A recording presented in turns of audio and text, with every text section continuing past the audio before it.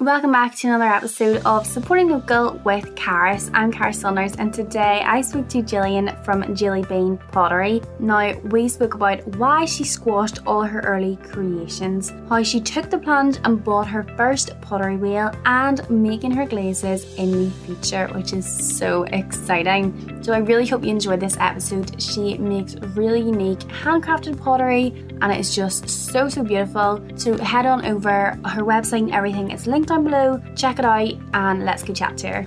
I have always been someone who has loved making. Like ever since I was a kid, I would just spend hours making anything with anything that I could get my hands on. I was one of those kids that the cereal wasn't even open in the plastic before the box was gone.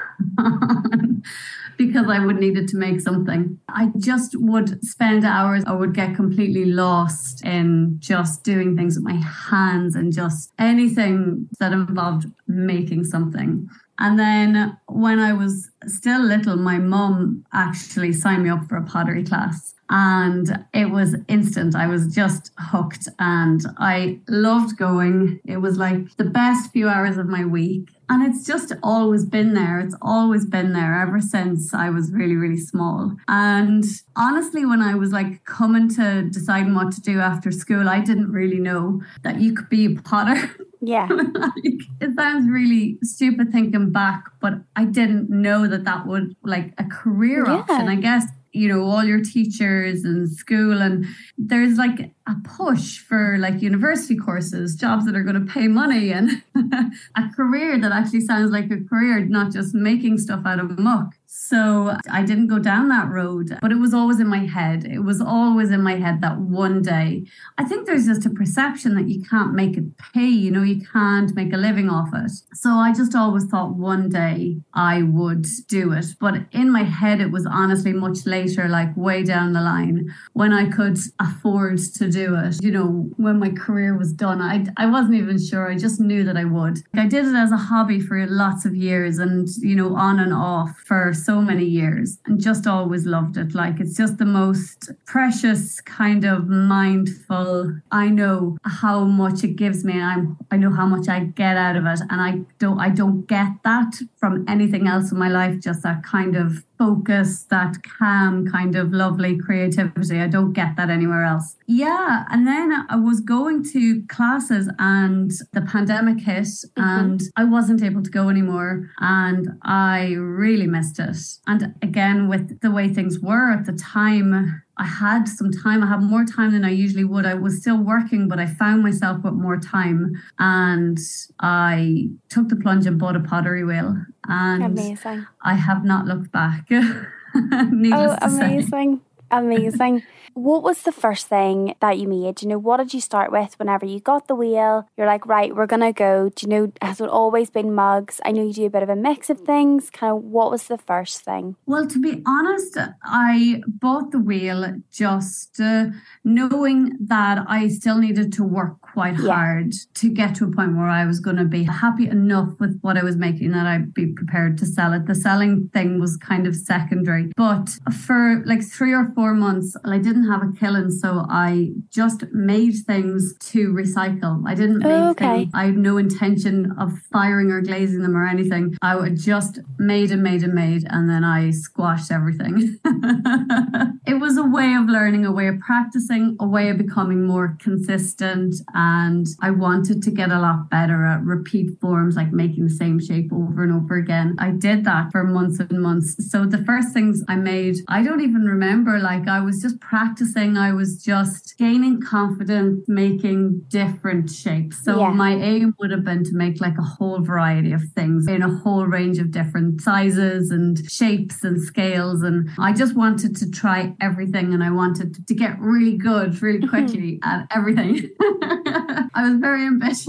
I love that. Do you do a big range? Do you have a favourite thing to make, whether it's bowls or mugs, or I know you even do like dog bowls, which I love. Kind of, do you have a favourite, or is it always something a bit different? It's nice to have a bit of variety. Yeah. You don't want to make the same thing all the time, but I do really love making big bowls. That's definitely my favourite thing to make. So I just love like a big old lump of clay. I love the process of making a bowl. It feels very natural to me, just the the range of motions that your hands have to go through to turn a piece of mud into a big bowl. Very satisfying as well. Like I like just lovely big salad bowls. Those would definitely be my favourite. I love your little tumblers. I'm just looking at them now, and I get the little like butter dishes, and it's just, I just think your tumblers are stunning. You do a range of glazes. Do you make your own glazes, or are these just ones you've kind of picked up along the way? I use a combination of commercial dipping glazes and brush-on glazes. Okay. I don't make my own glazes. I would like to one day. Yeah. But I feel like I would need guidance. Yeah. It's a whole other field of study, and like you can do a PhD in glaze chemistry. It's wow, okay. madly complicated, and glazes are wildly unpredictable. So even the ones that you buy, like off the shelf glazes, can do completely different things in different conditions. Oh wow. Like you can buy a glaze and you like the look of it in the picture, but you might have to test it and tweak it like dozens of times before you get that actual result. Even it's like Madness. Small temperature differences, how much you've got in your kiln when you're firing. Like there's so many variables. wow. Everything will give you a different result. Yeah, I'd love to, but right now I use some great local suppliers who do a fantastic range of dipping glazes and brush-on glazes. They're more space saving as well. I have only got a very, very teeny studio right now. I don't have the space, I don't feel, to start experimenting with making my own glazes. You would need to invest in a lot of raw materials in order to do that. It's a bit of a goal. Maybe one day, I don't know when. I definitely need a bigger space, I think, before I start experimenting with that. Well, we can always put it off for the future. That can be a future. Gillian can work that one out. It's on the list.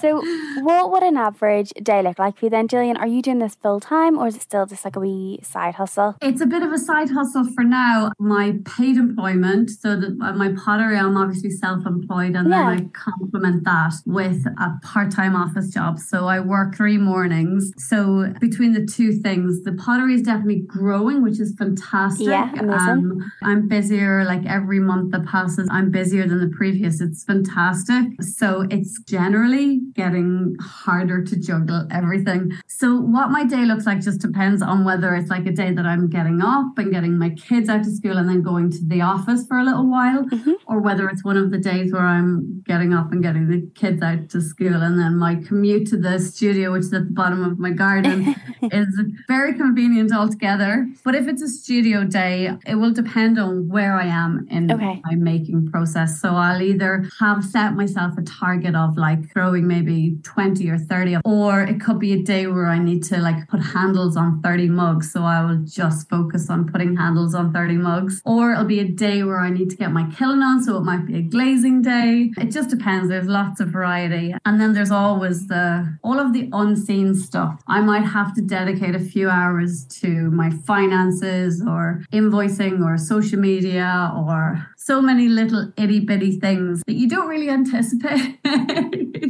are going to be part of it, but it's all necessary. It's all necessary stuff. So you have to try and incorporate it somehow. But yeah, I mean, it's all good. I enjoy every part of it, honestly. There's nothing I really dread. There's nothing I really don't look forward to. I love it all. Amazing. So I know you do all your work in small batches. You mentioned about 20 or 30. Is that kind of your average number per batch? Yeah, it is. I can't really make more than 30 things at a go. Smaller things, I could do 30 of a smaller thing. If I was doing like large salad bowls, we spoke about those, like the maximum I could do would be 5 in a batch. It's all down to space again. I don't have a lot of surface space and things need to dry undisturbed. Just finding places to put things so that I can leave them the amount of time that they need. Once they're fired, obviously you can kind of stack things, but you definitely can't stack things when they're still soft before they've been in the kiln. So it's down to space and it's down to process. You know, everything is quite slow. Nothing happens quickly.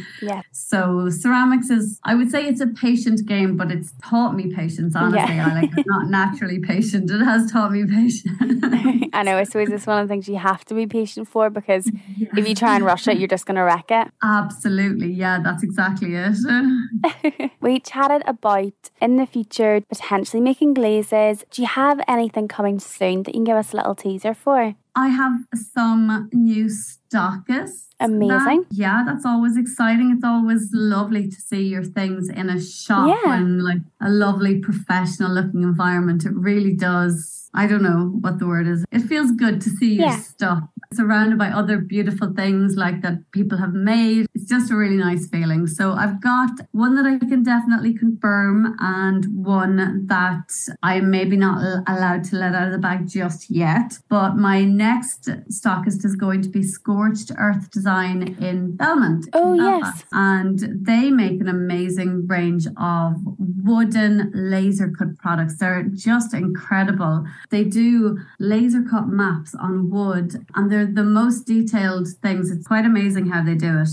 But he also stocks a range of kind of local makers. So he's got a variety of things, not just wooden giftware, it's things. And the shop is really beautiful. Yeah, so there's that. And then in terms of exciting upcoming events, I heard recently that I've been accepted for the Belfast Potters Market. Amazing. So that is always a really lovely one to do. It's on this year on the 5th of August, Saturday the 5th of August. But that's a wonderful, wonderful event. Lots of really, really amazing, talented potters from all over the island of Ireland in one place. Yes. It's lovely because we love chatting to each other. Like, it's always really great to have other potters that you can just kind of, I don't know, geek out with, I suppose.